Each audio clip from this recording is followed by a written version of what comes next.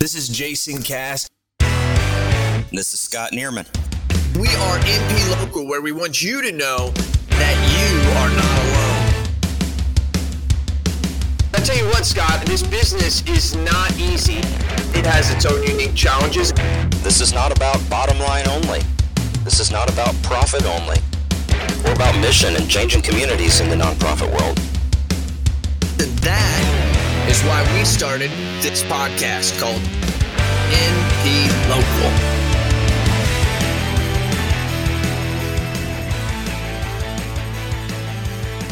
Hey, welcome all you MP Local listeners. Welcome to MP Local Podcast, where you are not alone. I'm Jason Cass. I'm Scott Neerman.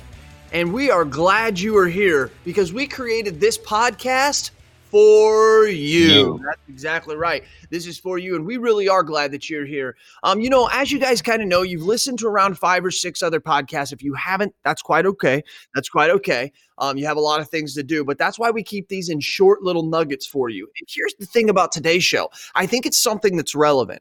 And well, actually, no, it's not. So I know it's something that's relevant. And the reason is Scott here, as my co-host, as you know, is a executive director of a good foundation down in, am I right? Tennessee, in Knoxville, Tennessee, or Chattanooga? Just outside of Knoxville, yes. Just outside of Knoxville. That's what I thought. And so he was talking about some of his struggles.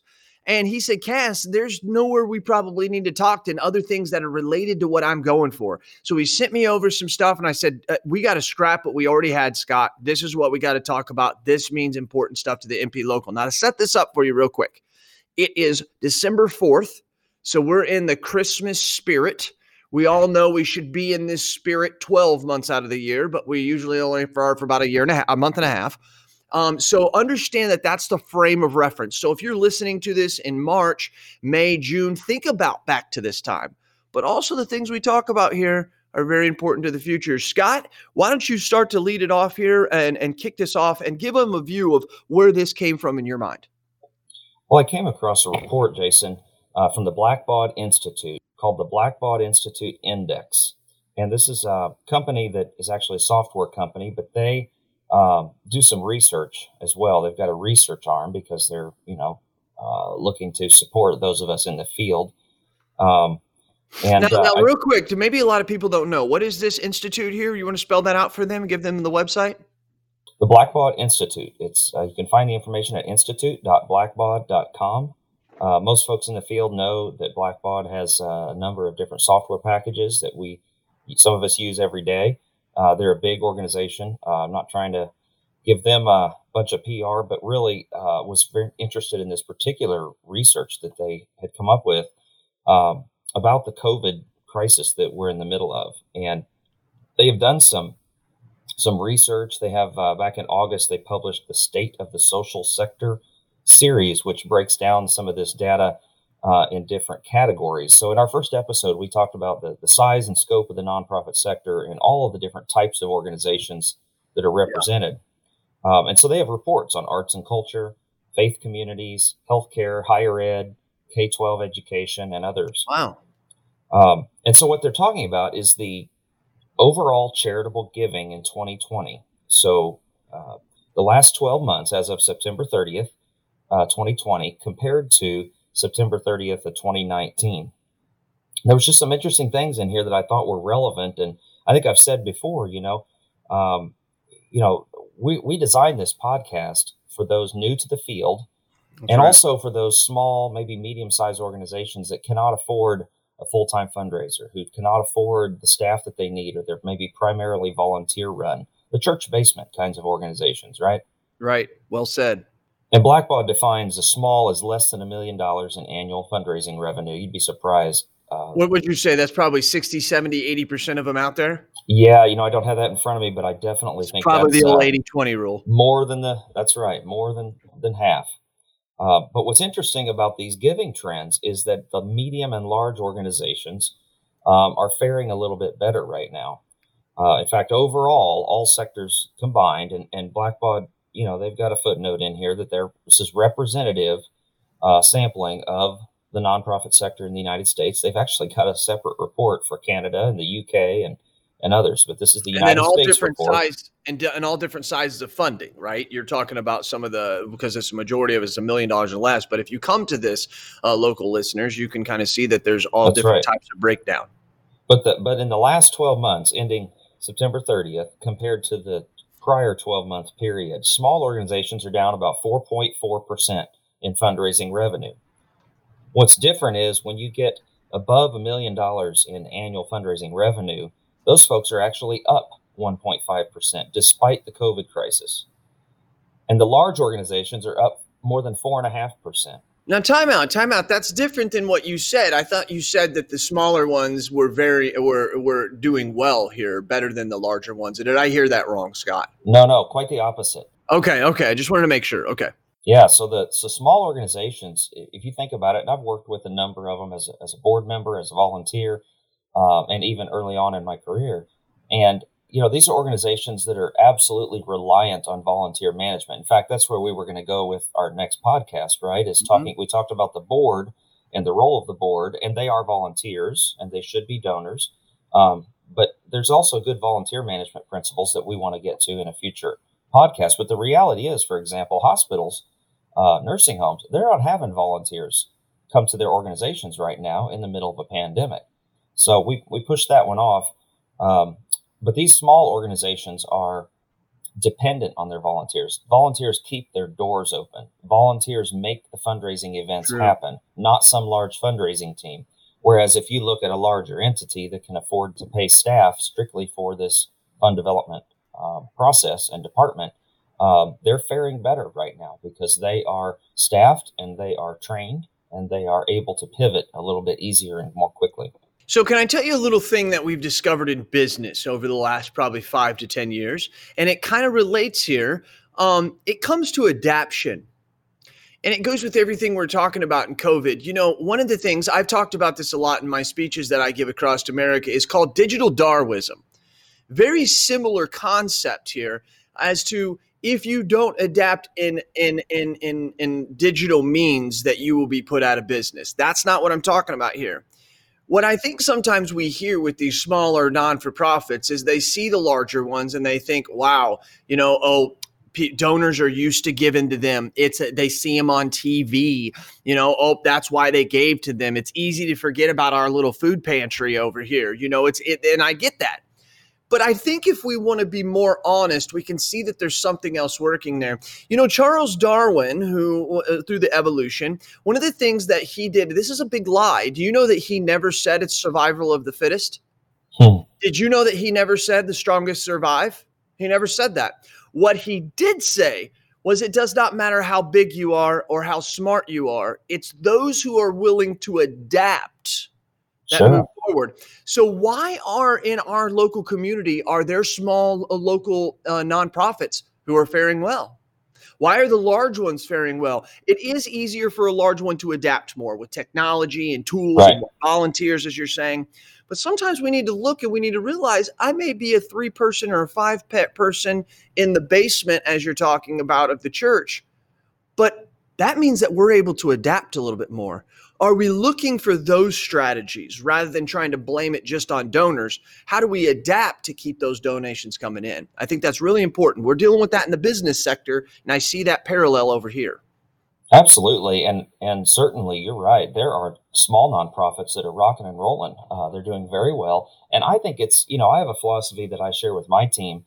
I did that early on, anytime I've started a new position in leading a fundraising effort, that if we do enough of the right things, good things happen, right? The magic starts to happen. So what are those right things? And it may be different in different types of organizations. We've talked here recently about engaging board members, very much like you engage volunteers and engage donors. In many cases, those are one and the same. Mm-hmm. But, what do we do? And I actually attended early in this pandemic a John Maxwell webinar. John Maxwell out of Atlanta is one of the best leadership gurus that I've ever known. And, his number one priority when he talked about leading during crisis is it's all about people first.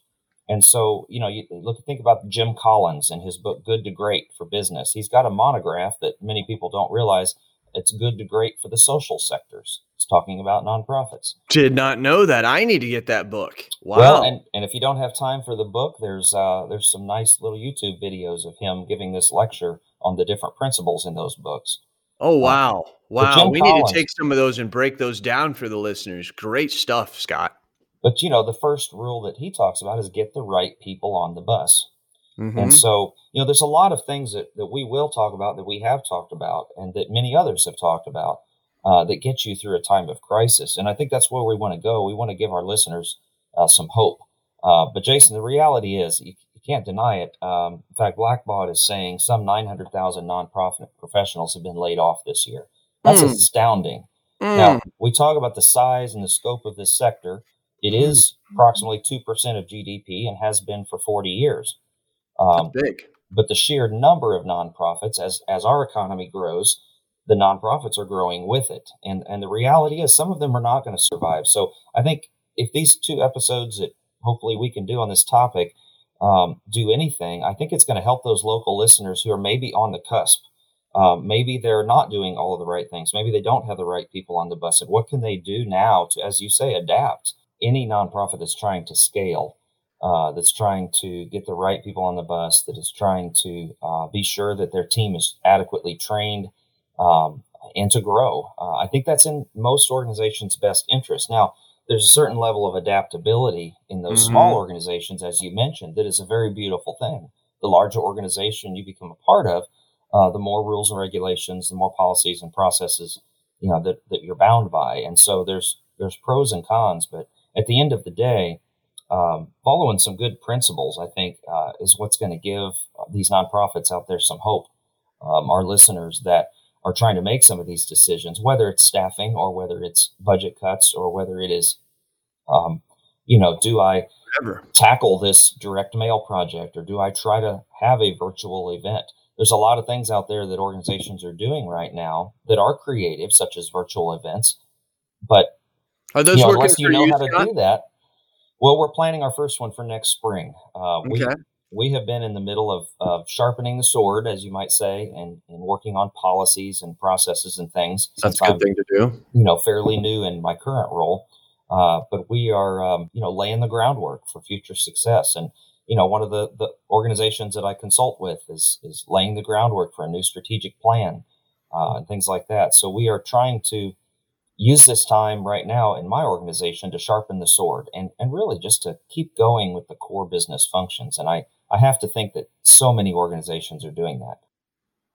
I agree. And so what are some of those things that you're doing to overcome that or others could do to overcome that?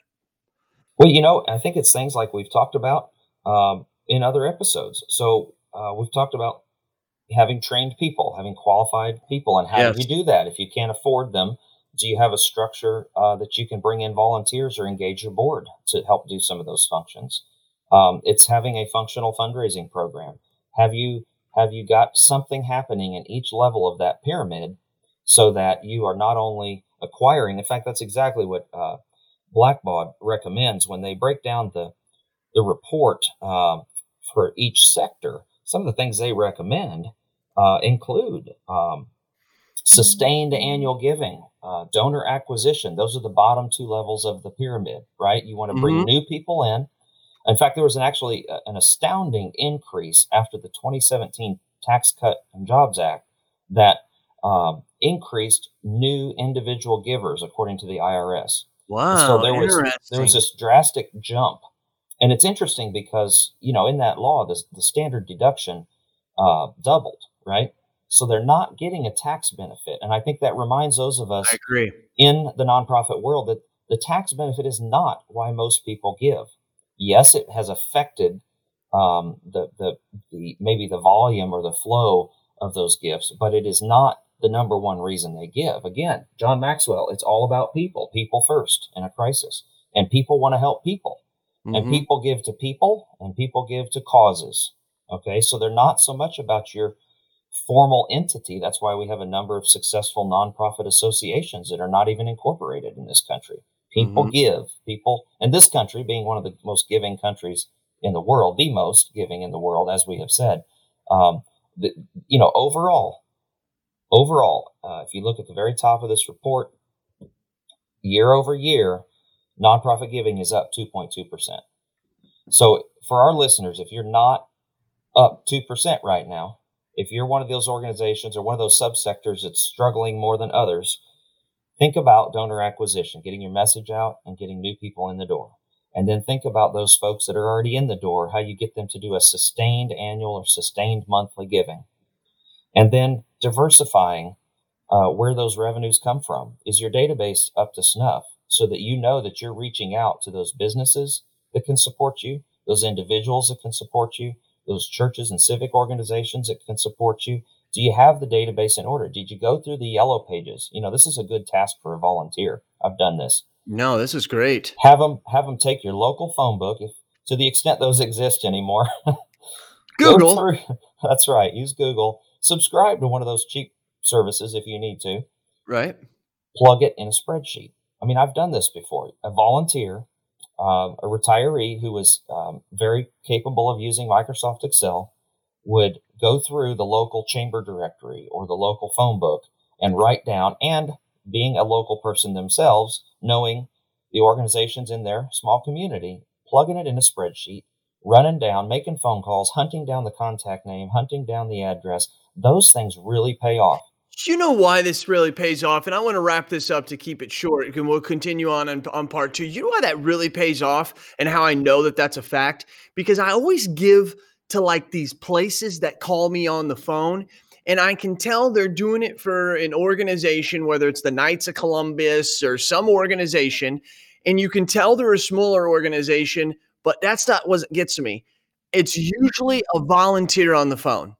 Right? It's not, hey, this is the local golf course and, we're trying to do this fundraiser or whatever. It's somebody calling from the golf course. It's like, hey, this is Jim. I'm a golfer here. They're having a fundraiser. To me, that's like, wow, someone's not paying a business to do this. This is a volunteer who obviously believes in it, and it helps shed that with me. I've never thought of that before, Scott. That's a good nugget right there. That's good. Just two more things. I mean, what we're talking about is communication. And I think we've also said that in the past. Communicate with your donors, communicate with your board. You've got to get the message out. And right now, when most of us are working from home or remotely in some fashion most of the time, get that email out the door. Make that phone call. Donors who do not hear from you during this crisis. Actually, this was in an article by Lighthouse Counsel out of Nashville, Tennessee. Not fundraising consulting firm. They said some research shows that some donors will never forgive you. You're giving them the opportunity to participate in something. You're giving some folks with the means the opportunity to make a difference during the pandemic. Right. And if they don't have that opportunity, they don't get the privilege of helping and serving. So there are ways of doing things. There's a number of basic principles that these sorts of times force us to slow down and think about. So here's what the deal is. We're going to go ahead and end this because notice most of this was about keeping the money you have coming in but not stopping when just because there's a COVID and be like, well, people don't want to give. I hope you've been able to listen to Scott and turn that around. Now, the part 2 of this that we're going to roll into the next one is how do we cut expenses? Where should we be cutting expenses? What are some things we look at? In the insurance industry or in the business world, anytime the economy fails, the first thing that most businesses do is lay off their marketing team, and they'll ramp up their sales team and cut their training. And it's completely opposite that needs to be done. So let's share and let's hit on that for the nonprofit industry at our next podcast. Sound good, Scott? Sound good, Scott? Sounds good. All right, man. Fantastic. Hey, for all you local listeners out there, we do appreciate you. We want you to remember that you are not alone when it comes to this. It's the reason why we created the podcast. Scott said to me, he said, Cass, there's things that I see people struggling with that we got to get this word out there. We hope that you're getting something from this. And once again, my name is Jason Cass. He is Scott Neerman, and we thank you for your time.